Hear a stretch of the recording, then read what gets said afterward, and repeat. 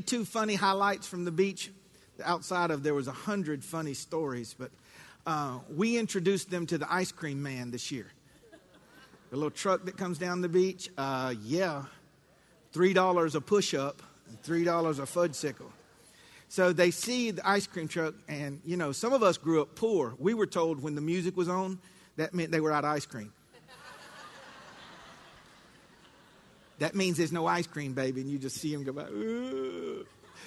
But our little girls they ran up to the truck, and I said, say hey to the ice cream man. And Olivia goes, do not cry, because we will come back. And we had ice cream for breakfast. We had ice cream in the middle of the day. We had screwballs, which was some type of pink sherbet with gum in the bottom.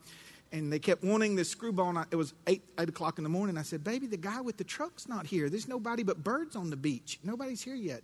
And so we're sitting there a couple hours later. And then she goes, there he come. There he is. We have to go now. And so we go walk and get the screwball and eat it. And one other small one. It's a little borderline, but we're an adult crowd. I'll share with you. So Grandma bought us this wooden stick with a little net. And we're scooping up sand fleas and catching little minnows and stuff. And there were these two little crabs, not little, about that big. And they were doing their thing here, you know. And I scooped them up. And I said, look, girls, they're fighting. And they had their little hands like that. Kelly said, they might not be fighting.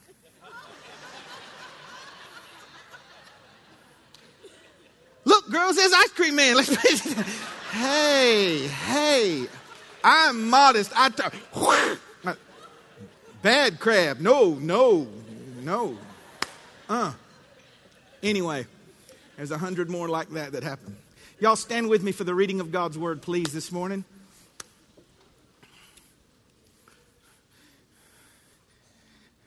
Hebrews 10:32 through 39. If you're there, say amen. Paul is writing to the Jews, Messianic Jews as well as the Jews that had not yet believed. He said, call to remember the former days in which after you were illuminated, that's to the saved, you endured a great flight of afflictions. Partly while you were made a gazing stock by reproaches and afflictions, and partly while you became companions of them that were so used. You had compassion of me and my bonds, and you took joyfully the spoiling of your goods, knowing in yourselves that you have in heaven a better and more enduring substance.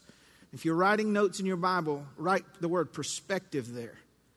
Joyfully you were spoiled, taken advantage of, stolen from, knowing that you have in heaven a better and more enduring substance. Cast not therefore away your confidence, which has great recompense of reward. For you have need of patience, and after you've done the will of God, you might receive the promise. For yet a little while, and he that shall come will come and will not tarry. Now the just shall live by faith. But if anyone draws back, my soul shall have no pleasure in him. But we are not of them who draw back unto perdition, but of them that believe to the saving of the soul. Let me read this to you out of the Message paraphrase, and then you may be seated. Remember the early days after you first saw the light. Those were the hard times. Kicked around in public, targets of every kind of abuse. Some days it was you, other days it was your friends. Some friends went to prison, but you stuck by them. If some enemies broke in and seized your goods, you let them go with a smile, knowing they couldn't touch your real treasure. Nothing they did truly bothered you. And nothing they could do could set you back. And here it is. So don't throw it all away now. You were sure of yourselves then, and it's still a sure thing. But you need to stick it out, staying with God's plan so you'll be there for the promised completion. It won't be long now. He's on the way. He'll show up most any minute. But anyone who is right with me thrives on loyal trust. If he cuts and runs, I won't be very happy.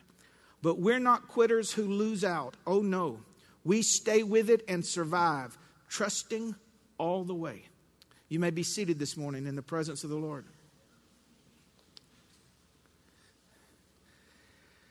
The word optimism comes from the word optimum, which means best. There are several different types, and I want to give you just a brief synopsis of secular ideas of optimism. which really has no life in it at all. It's better than pessimism, but it cannot withstand true test. There's hereditary optimism. It's a positive life and worldview that some believe is passed down genetically. I don't believe in hereditary optimism, but I do find that if grandmama was a complainer and mama was a complainer, you're probably one as well. Situational optimism is a positive life and worldview based upon environment. It's easy to be an optimist when everything's working. Oh, okay. Yeah, okay. Thank you.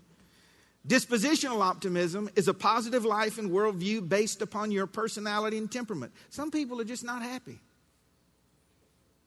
And dispositional optimism is the people that they can just find the good in anything. You know, you remember Jeffrey Dahmer? Do you remember that horrible serial killer that buried everybody under his house? You find an optimist, a dispositional optimist, and go, okay, what's positive about Jeffrey Dahmer? He was a homeowner. That's not the optimism we're talking about. Decisional optimism is the one that's taught about. You'll find links on it in Facebook. It's under Zig Ziglar's page. Decisional optimism is one which the person wants to think, speak, and live with this bias, this slant, which again is better than pessimism, but it's not necessarily God-honoring. I want to talk to you about divine optimism this morning. And this is not self-help, and this is not feel-good. I want you to see revelationally, based on the Word of God, what this looks like. The Lord gave me this sitting on the beach, so it has to be good. All right. Divine optimism is the belief that God Almighty has a plan. He is working said plan, and He will without fail finish the plan. This positive life and worldview is brought into life by the Scriptures. It's focused on the person of the Lord Jesus Christ. It's empowered by the Spirit, and it's expressed by the believer that truly believes. I want to speak to you this morning for a few moments on the subject of divine optimism. We don't want to be divinely pessimistic. We want to be optimistic, which really is a firm, established faith and worldview that God's got it. Father, I thank you this morning for the faith that you deposited in our heart through the Holy Scriptures. I thank you for the Holy Spirit that teaches us to trust and believe. I thank you for the rest that comes our way, and may our countenance show others that we believe. We are optimistic not about life. We're optimistic about God, who is the author of our life. And I praise you for this opportunity and privilege that someone like me, unworthy and unnecessary, you chose to give me the opportunity to preach your word. And I am more humble today, Lord, than I've ever been before. Thank you for this privilege that's mine. Help me to speak with anointed words, words of clarity and power. And may they go straight to the heart of everyone that believes. In Christ's name, amen. One other quick thing before I preach to you. And this is not flattery. Those that know me know I don't do flattery. I was inundated with people that told me what great ministry you brought Drew the last 2 weeks. Would y'all honor him this morning? Good word. Anointed words. Divine optimism is perspective born by revelation. You need to write this down. It's perspective, not by I'm choosing to be optimistic in the Christian faith. That doesn't last when the fire's turned up. This optimism, and you can write optimism or world and life view or perspective, is born by the facts, the illuminated facts of God's word in our life. A revelation of who God really is, a revelation of His authority, His intentions, His plans, His purposes in the world and in our individual lives. Perspective that is a result of faith, not education or intellect. It's not a mental ascension to facts. That's not what optimism is. Optimism, divine optimism, is not a decision to be positive. I'm going to have a positive view. That's not what divine optimism is.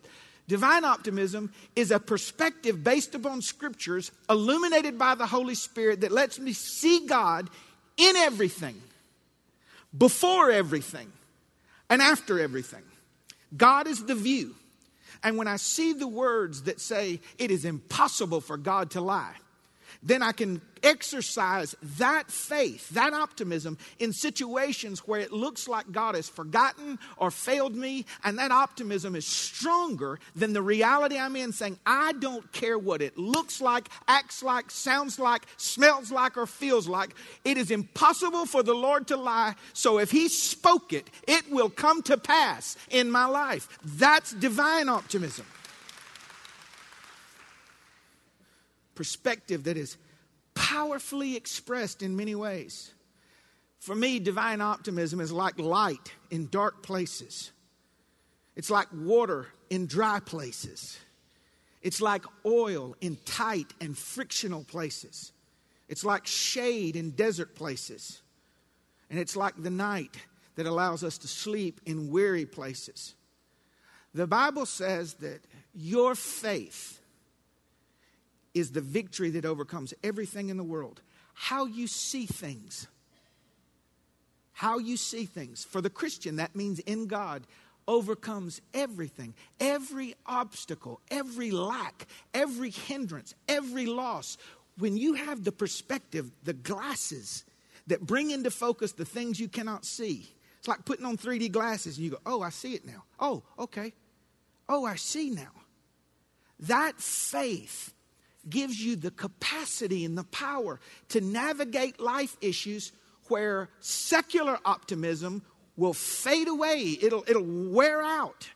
Our faith is not contingent upon a decision. It's contingent upon an illumination by the Spirit of God that quickens to us the Word of God, which becomes knit with the fabric of our soul that makes us unmovable. I didn't say without weakness. I said unmovable. That God will find me, that God will finish, that God will protect, that God will provide. It expresses itself in many ways. And most of the time, when your optimism is expressed, there's nobody around to see it. And then if you express it around some people, they think it's fake because you couldn't possibly have something they don't have. Oh, that was good then. That wasn't even in my notes. Number 2, divine optimism is unmistakable in its effects. Unmistakable in its effects. It gives us acute clarity in our spiritual vision. Acute clarity. Do you remember when you went to the eye doctor and you didn't realize you were blind till you got there? You said, read that chart. What chart? The one on the wall. Which wall? You go, oh. Stand at this line. I remember it like stand at this line. You got another line? Can I come up a little bit? What do you see? Nothing. Oh, EA 25. And I was told how far off my vision was. You don't know you're blind until you realize you're blind. It's kind of like bad breath. You're the last one to know.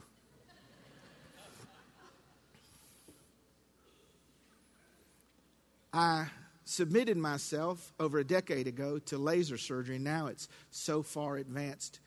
But I laid down in a chair and I got up. I was the kind of guy that couldn't see the signs on the interstate till you passed them.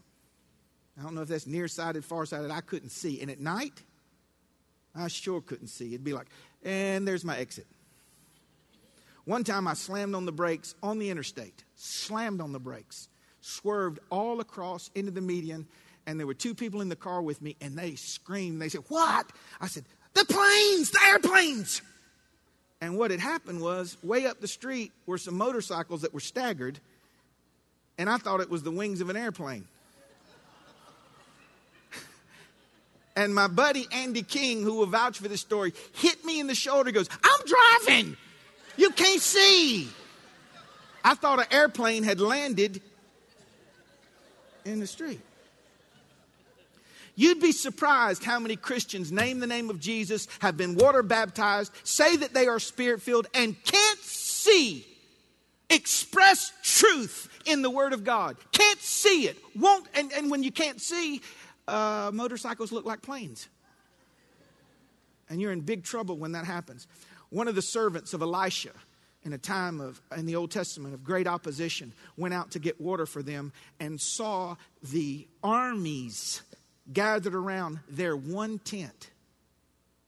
And the King James is kind of funny to me. It's very accurate, but it's funny how it's written. He went back in the tent, according to the King James Version, and said, "Alas, master, how shall we do?"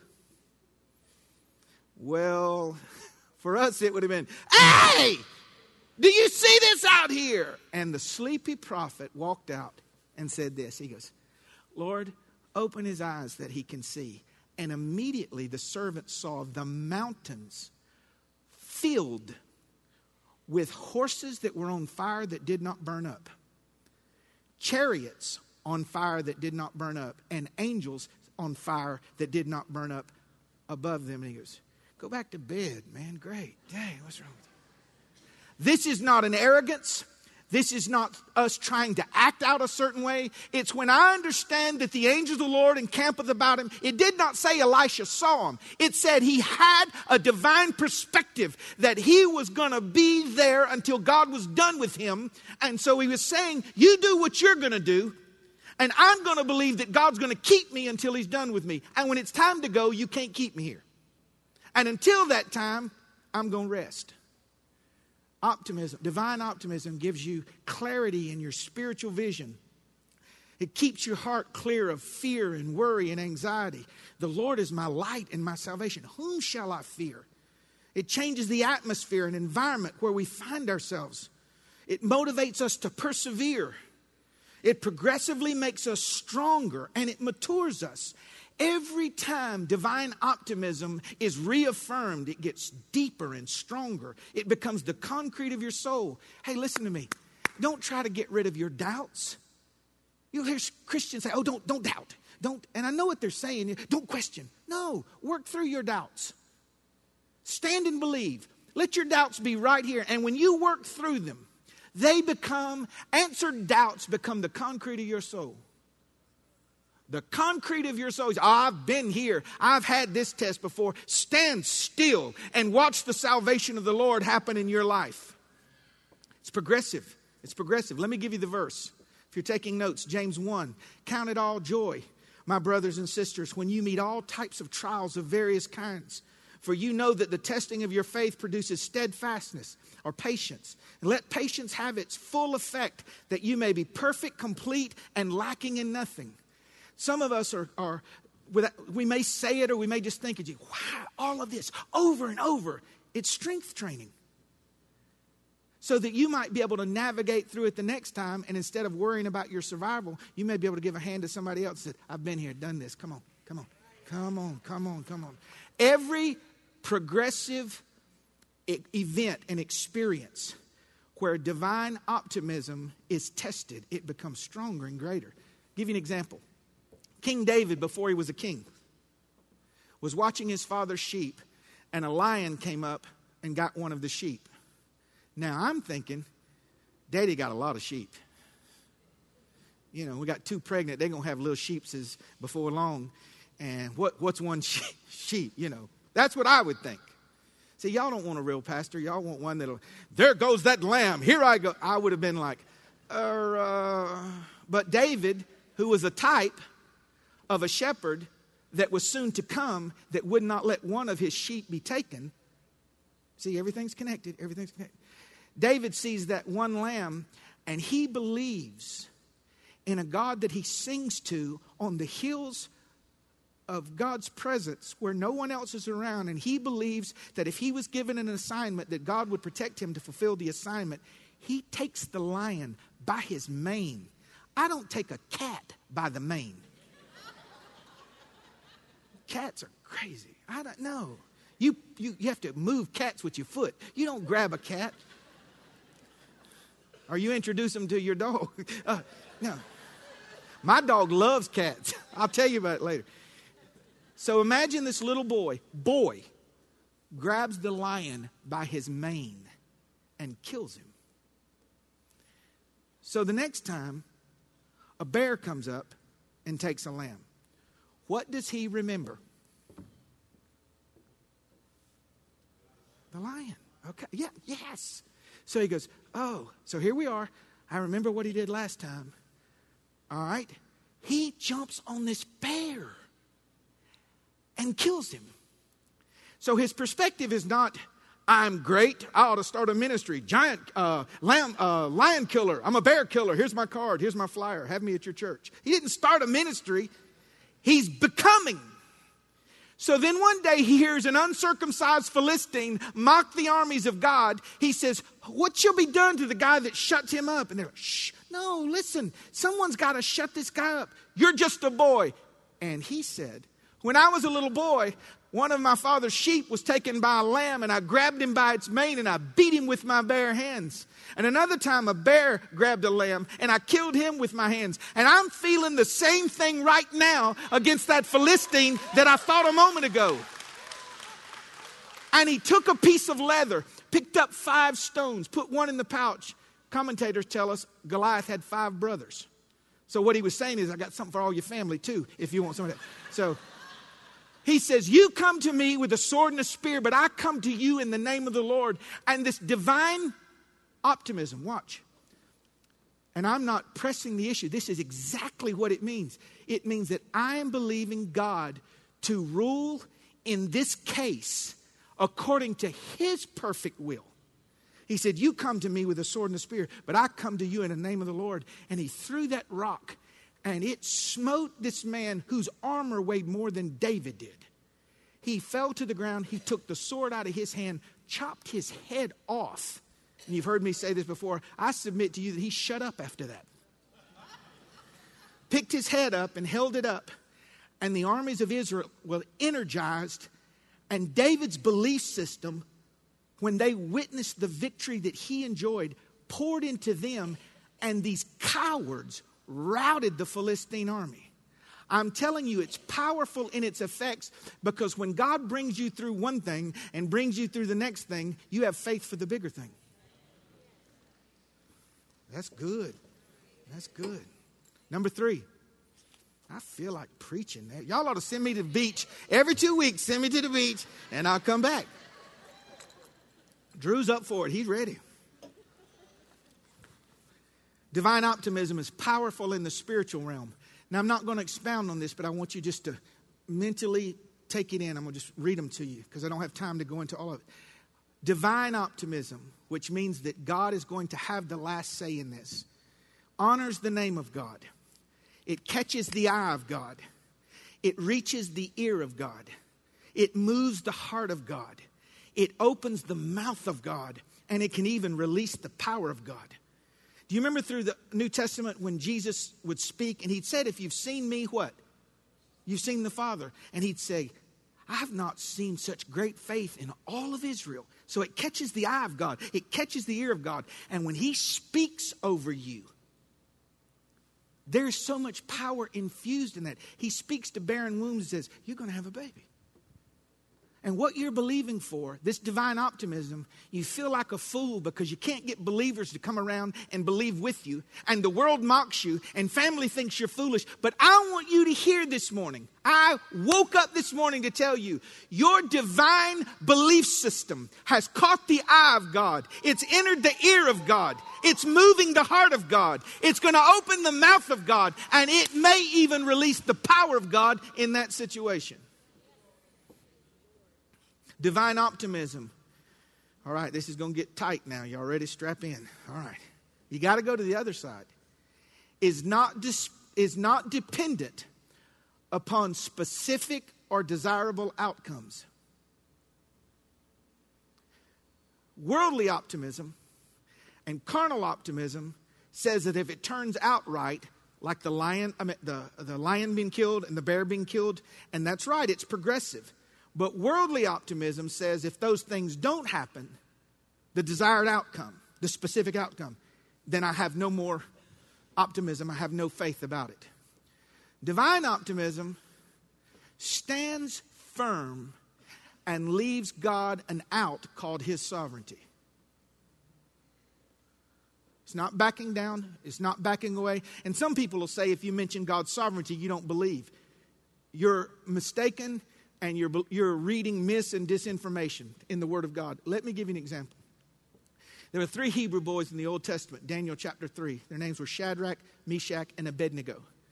King Nebuchadnezzar, who was the reigning monarch, if you will, in the world, set up a statue in the valley of Durham of himself over 100 foot high. And he commanded bands to play all during the day. And the edict was, wherever you were, when you heard the music, you hit your knees and you bowed in reverence and deference to this earthly god, if you will. The 3 Hebrew boys heard the music and they did not bow. How many Christians you know today, when it starts to cost, they bow, but they don't really act like they're bowing. Like, I'm just going to tie my shoes right now. I'm not really bowing. I'm just going to. And they blend in with the world because we don't want them to know at work that we're a Christian. We wouldn't want them to know that we're spirit-filled. We wouldn't want them to know that we're conservative or we believe. We just kind of bow at the world's music, but we say we're Christian. Well, these boys didn't bow. And they brought him before the king, and the king said, I'm going to give you one more chance. There's a fire set up. Some commentators said the flames were over 100 foot high. I'm thinking, I don't want to be on the committee that measures the flames. That's not a... How do you get a measurement? It looks about like 100 foot to me. I don't know how they measured it, but it was hot enough that when the boys were thrown in, the guy that threw them in died instantly. So he said, I'm going to give you one more chance. Play the music. And these teenage boys said, ain't no need to play the music. And I'm going to quote it to you, one of my favorite verses. O King, small k. You'll find it in Daniel 3, small k. O King, we are not careful or hesitant to answer you in this manner. I can feel it already.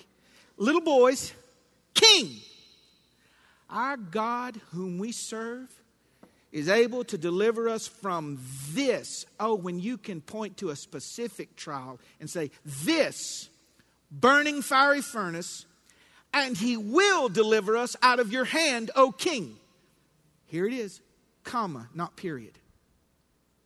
But if not, if something happens and we're thrown into this fire and we're consumed and we look like fools and our faith is not rewarded and it looks like God's asleep, let it be known unto you that we're still not going to bow down and serve your God.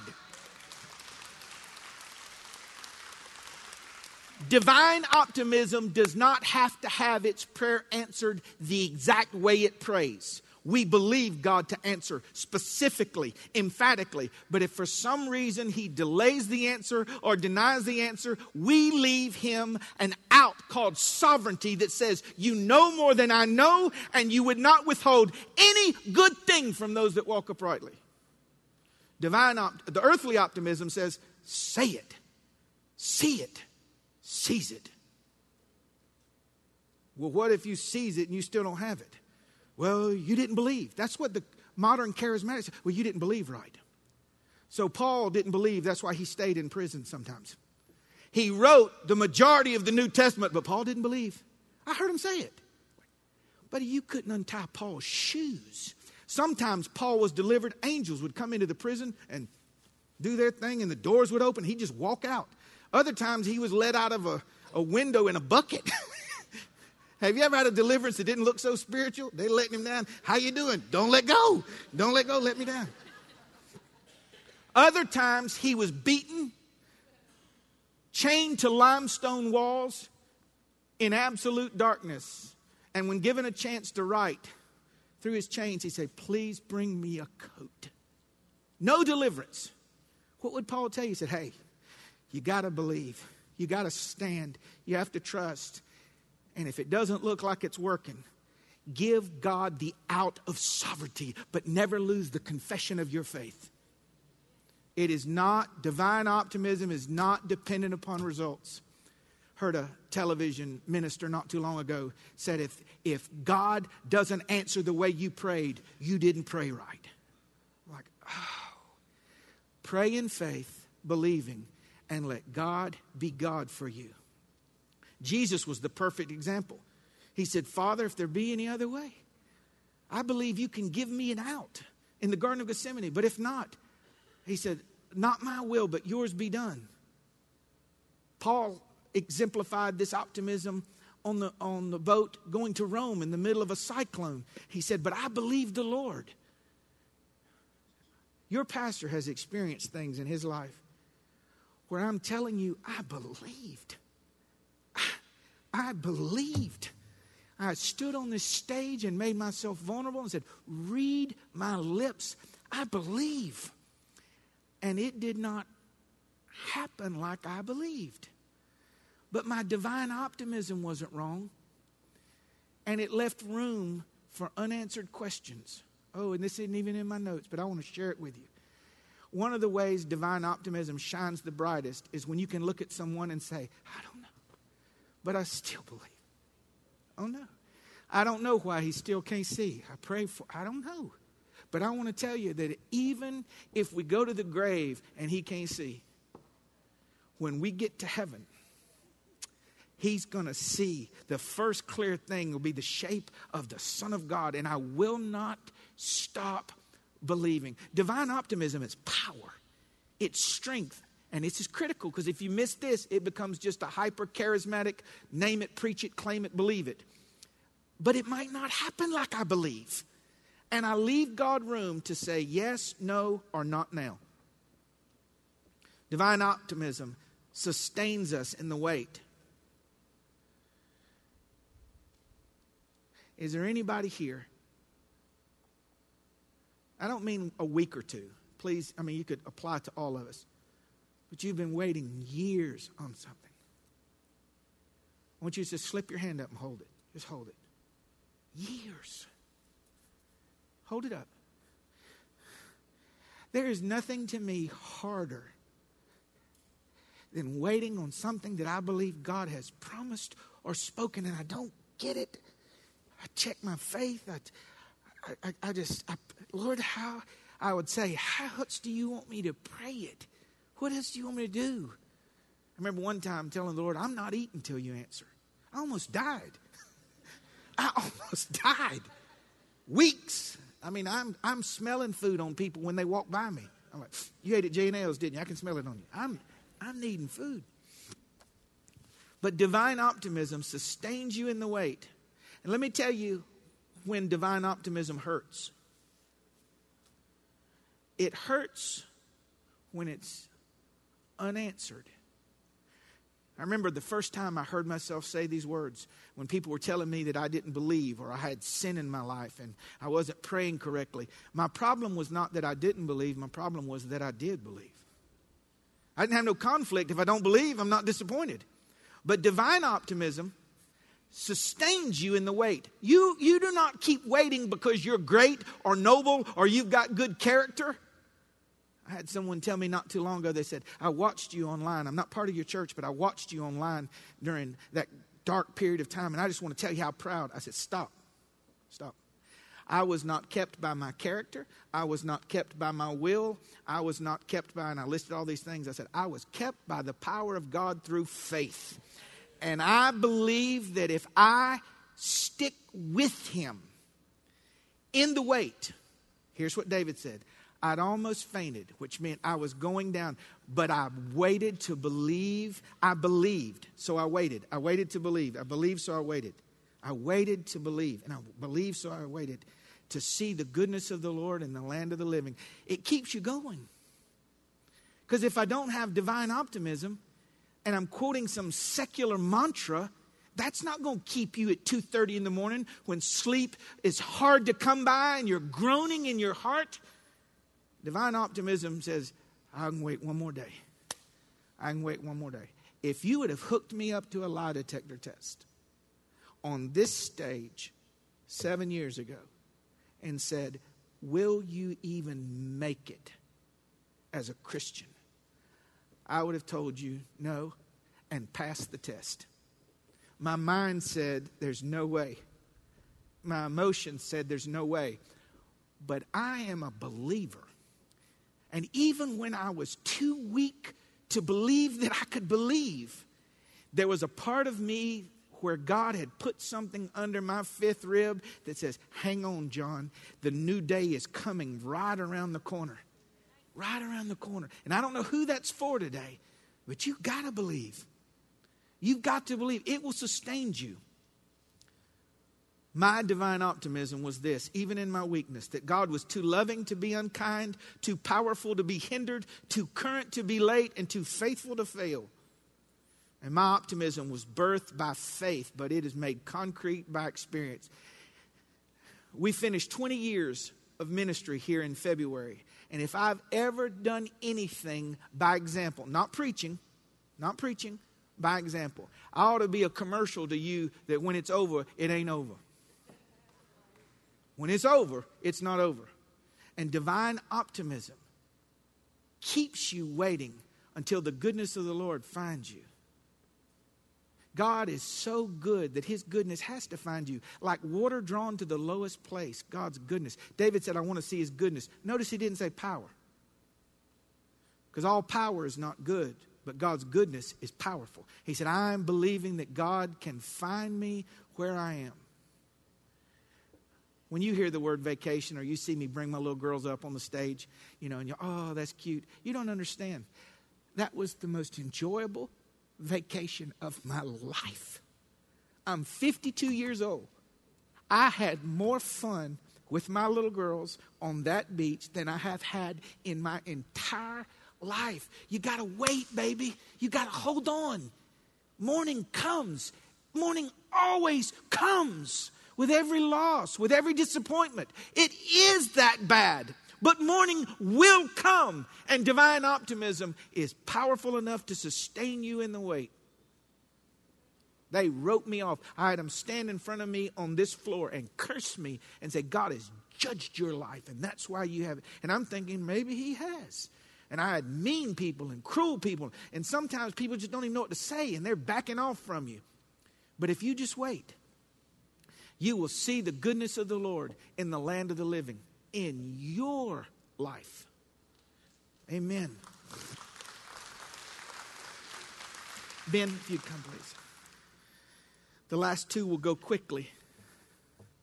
And can I tell you, I've enjoyed preaching this to you. Sometimes it's hard, but I've just enjoyed this. Divine optimism, and you need to take notes even if you're not a note taker. Write this down. It is never ashamed. It is never ashamed. It may be disappointed, but it is never ashamed. It may be opposed, but it's never ashamed. It may be mocked or disdained, but it's never ashamed. It may be shaken, but never ashamed. It may be buried, seemingly ignored or forgotten, but never ashamed. What does that mean? John, I feel shame. I'm waiting on a life partner. I'm waiting on healing. I'm waiting on a restoration, and I feel ashamed. No, God speaks to the end of a thing. Do you know how embarrassing it was to pastor for 5 years and have people say, man, I really enjoyed today. Can I meet your wife?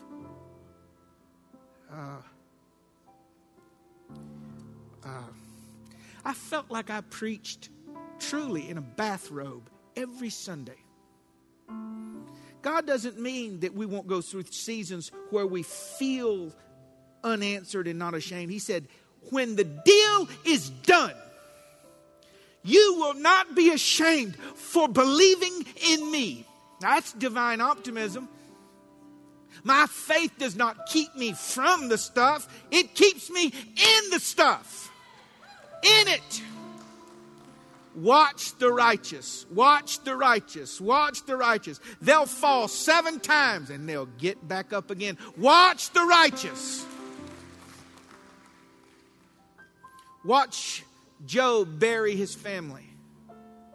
All his babies. I can't even visit there. And God brings him back twice as many. And your pastor is going to tell you the other side of the nickel every time. Had you pulled him off to the side and said, would you rather have your original babies or the other twice as many? He may have said the original children. In this life, we're going to limp with some things. But God makes all things beautiful in its time. And my life is not supposed to be known by all that I've been kept from, but by all I've been kept in. And you get to the end of my life, I want to look you in the eye. I promise you, this section, I promise you, You may remember the tragedies and loss, but if you're honest, you'll say, that man is blessed. Blessed. Divine optimism is never ashamed. And finally, it's not only never ashamed, but it's always rewarded. Let me read this to you out of Romans in the Message. In alert expectancy, we are never left feeling shortchanged. Quite the contrary.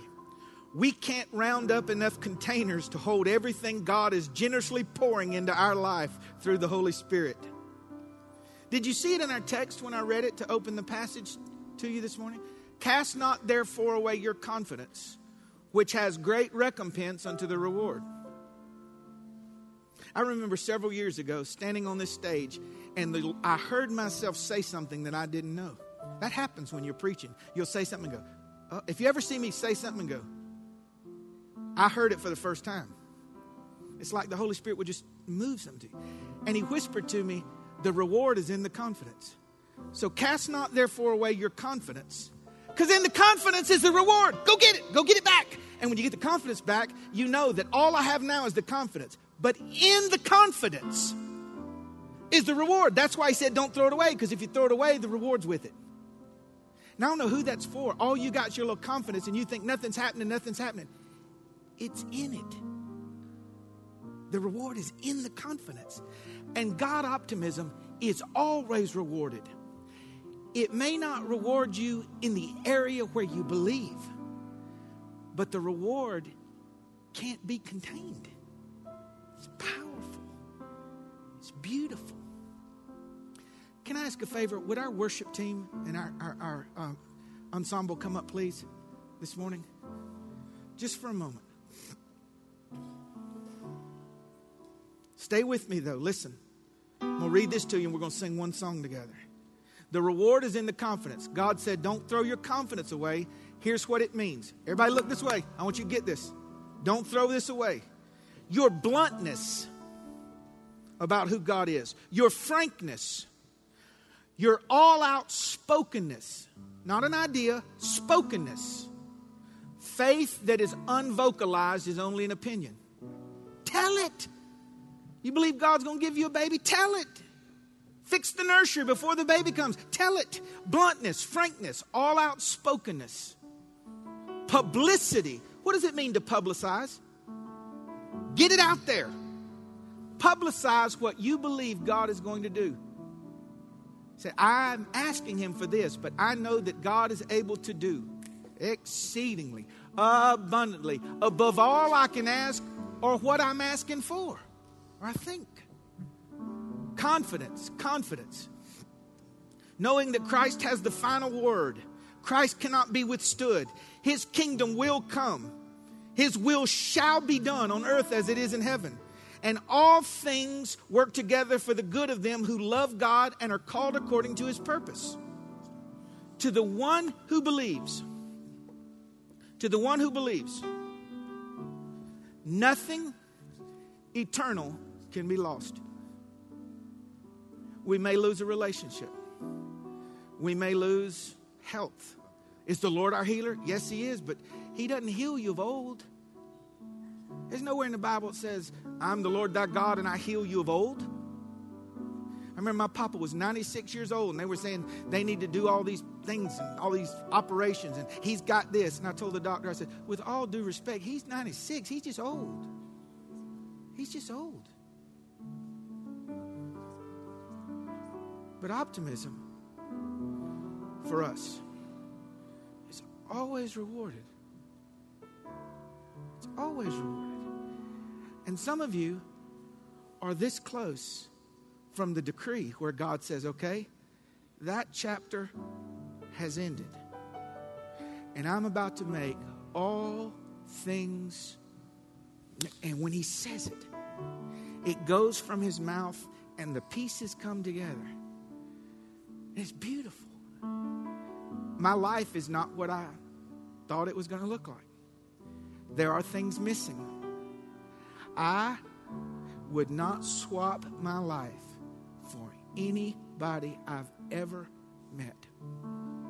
That's the truth. Y'all know I just did my little back surgery in August. Got that worked out. Now my knee. Something wrong with my knee. I don't know. They put a cortisone shot in it before the vacation and gave me steroids. I blew up like a cultured hog on those steroids and ate a couple dozen donuts, but that's different. And that's what I'm talking about. And my knee's like jacked up now. I don't know what's wrong with it. I'm like hobbling and we're limp. And you got to, and I'm saying this in brevity and levity so you'll understand. It's not that we're without struggle. It's that I speak to the end of the optimum, that God has his best in mind for me. And here's the last verse.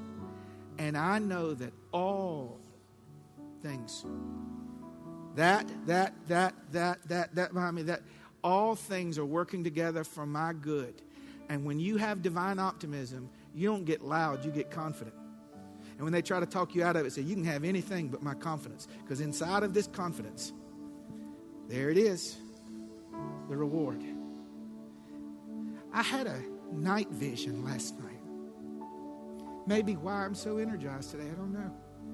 I had a prayer coming home in the car that was very personal with the Lord.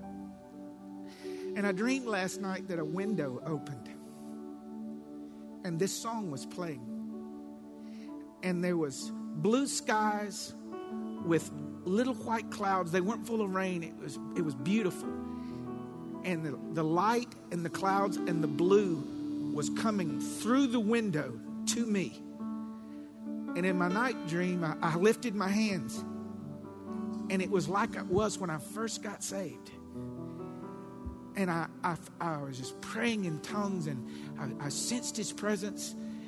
And I felt the Lord was confirming this word in such a way for you. And I'm not a prophet. I'm not the son of a prophet. But I believe this morning that a window has opened. I do. I believe it's opened. And if you have faith enough, now's the time. You block John out of your mind. I am nothing but a delivery boy today. And when we sing this song and you say, Holy Spirit, you're welcome in this place, you're talking about this place. I believe, and I'm believing the Lord to infuse us with life and light and power. Some are going to shout, some are going to weep, some are going to be perfectly still, others are going to be animated. But I'm asking the Lord to fill us with his Spirit on Pentecost Sunday. Divine optimism that God is who he said he is. So would you stand with us this morning and let's receive. Holy Spirit, you are welcome. Come flood this place and fill the atmosphere. Your glory, God, is what our hearts long for. To be overcome by your presence, Lord. Holy Spirit, you are welcome. Come flood this place. Come flood this place and fill the atmosphere. Your glory, God, is what our hearts long for. To be overcome by your presence. Holy Spirit, you are welcome. Come flood this place and fill the atmosphere. Your glory, God, is what our hearts long for. To be overcome by your presence. Holy Spirit, you are welcome. Come flood this place and fill the atmosphere. Glory, God. Your glory, God, is what our hearts long for. To be overcome by your presence, Lord.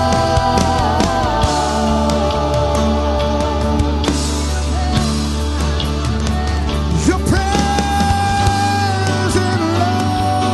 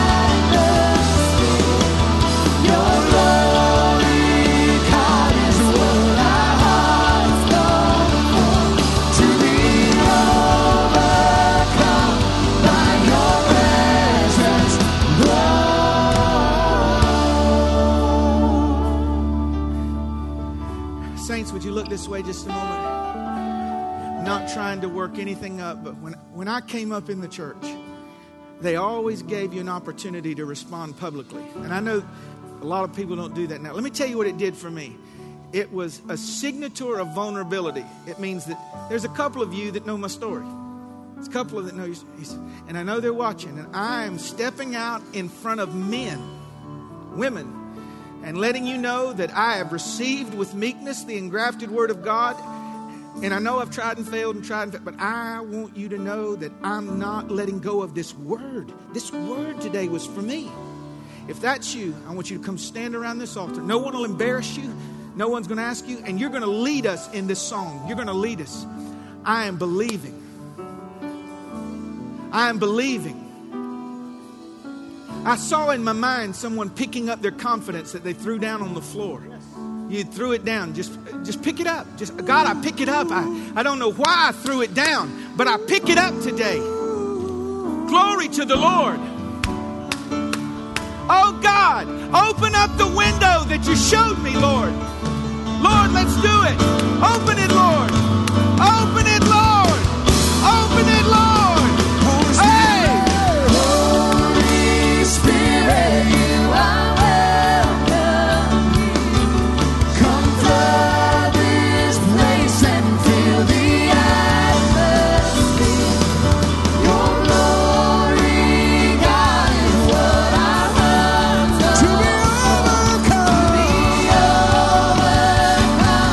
by your presence, Lord. Holy Spirit, you are welcome. Come flood this place and fill the atmosphere. Your glory, God, is what our hearts long. To be overcome by your presence, Holy Spirit, you are welcome. Come and flood this place.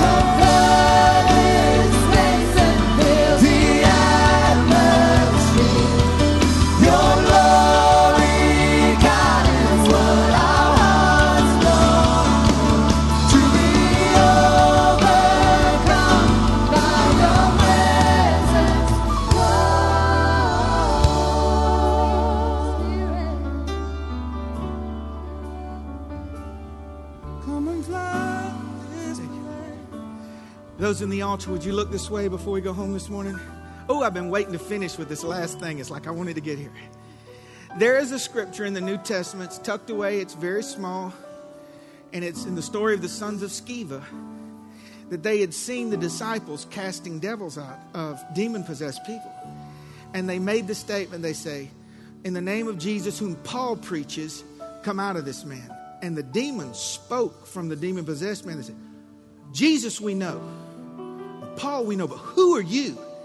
And the demon-possessed man beat him, stripped the clothes off of him, run him out of town naked. I mean, just beat the brakes off of him. But in that passage, this demon said, Paul we know. Think about it. Jesus we know. And Paul, don't mess with Paul. What they're saying, Paul, get up out of the bed with his... Do you understand the beatings this man took? They threw stones into his head and he died. He would take his shirt off in church and say, I bear in my body the marks of the Lord Jesus. And every time I come through something, I have more of a divine optimism today than I had the day before. That demon said, don't mess with Paul. Don't mess with Paul. And some of us think that our life is just chaos. It's up to fate and the devil's having his way. You are developing a tenacity, a God optimism that says to the devil, when he comes, he has such power. And he comes and knocks you to the ground and you stand up. And I'm being honest. Is that all you got today? Is that all you got today? Is that all you got? Did it hurt? Yes. Does it hurt? Yes. Does it get old? Yes. But I believe that God is going to have the final say, and my life and worldview is divinely optimistic. Amen? Would you give the Lord a hand this morning? Sheila, come here. I know you don't like to be up front. Yeah, I know.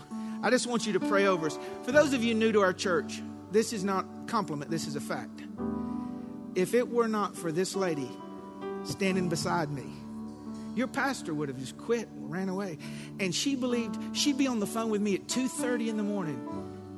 And she said, "Are you any better?" And I'm like, And she was like, "God, watch. I am divinely optimistic from my pastor with no evidence, with no nothing," and just believed. And I just want you to pray over us. And I know you're believing for your own stuff, that we believe that God's going to have his way and say in this church and in our lives. Would you pray for us? Just hold it close to you. Thank you, Father God, that what you do speak and what you have spoken will come to pass. Lord, because when you say it, even though we don't see it yet, you're working behind the scenes. And God, we will see if we believe. Just like John said in Psalms 27, it says, in your word, that we would have fainted unless we believed to see the goodness. And we do believe, Lord. We declare it today in our hearts and lives. You spoke the word to us in this message that you brought through our pastor, Lord. We grab hold of it, Lord. It is our strength. And Lord, you're pouring in peace within our bones even, Lord, to strengthen us even as we take hold of that word and receive it, Lord. We walk around in your strength. You are our joy and our peace, God. In every situation, every dark situation that you call us to walk into, Lord, because, Lord, we're not walking away from it. We're walking into it just like Moses did. You told him to go into the dark cloud where you were. And, God, you called us to go in there, Lord, for your name's sake and for your kingdom's sake. And, Lord, you're doing business that's way beyond our little pea brain. And so, God, come. We are looking to the one who can. We watch and long for you even more than those that watch for the morning, Lord. And we know that you will show up and we will see, because, Lord, you're the author and the finisher of our salvation. Thank you, Lord. Amen. Thank you, God, for all that you've done already and all that you're yet to do, because greater things are yet to come. Lord. In Jesus' name, amen. Amen. Have a wonderful Lord's Day. God bless you. Thank you. Good.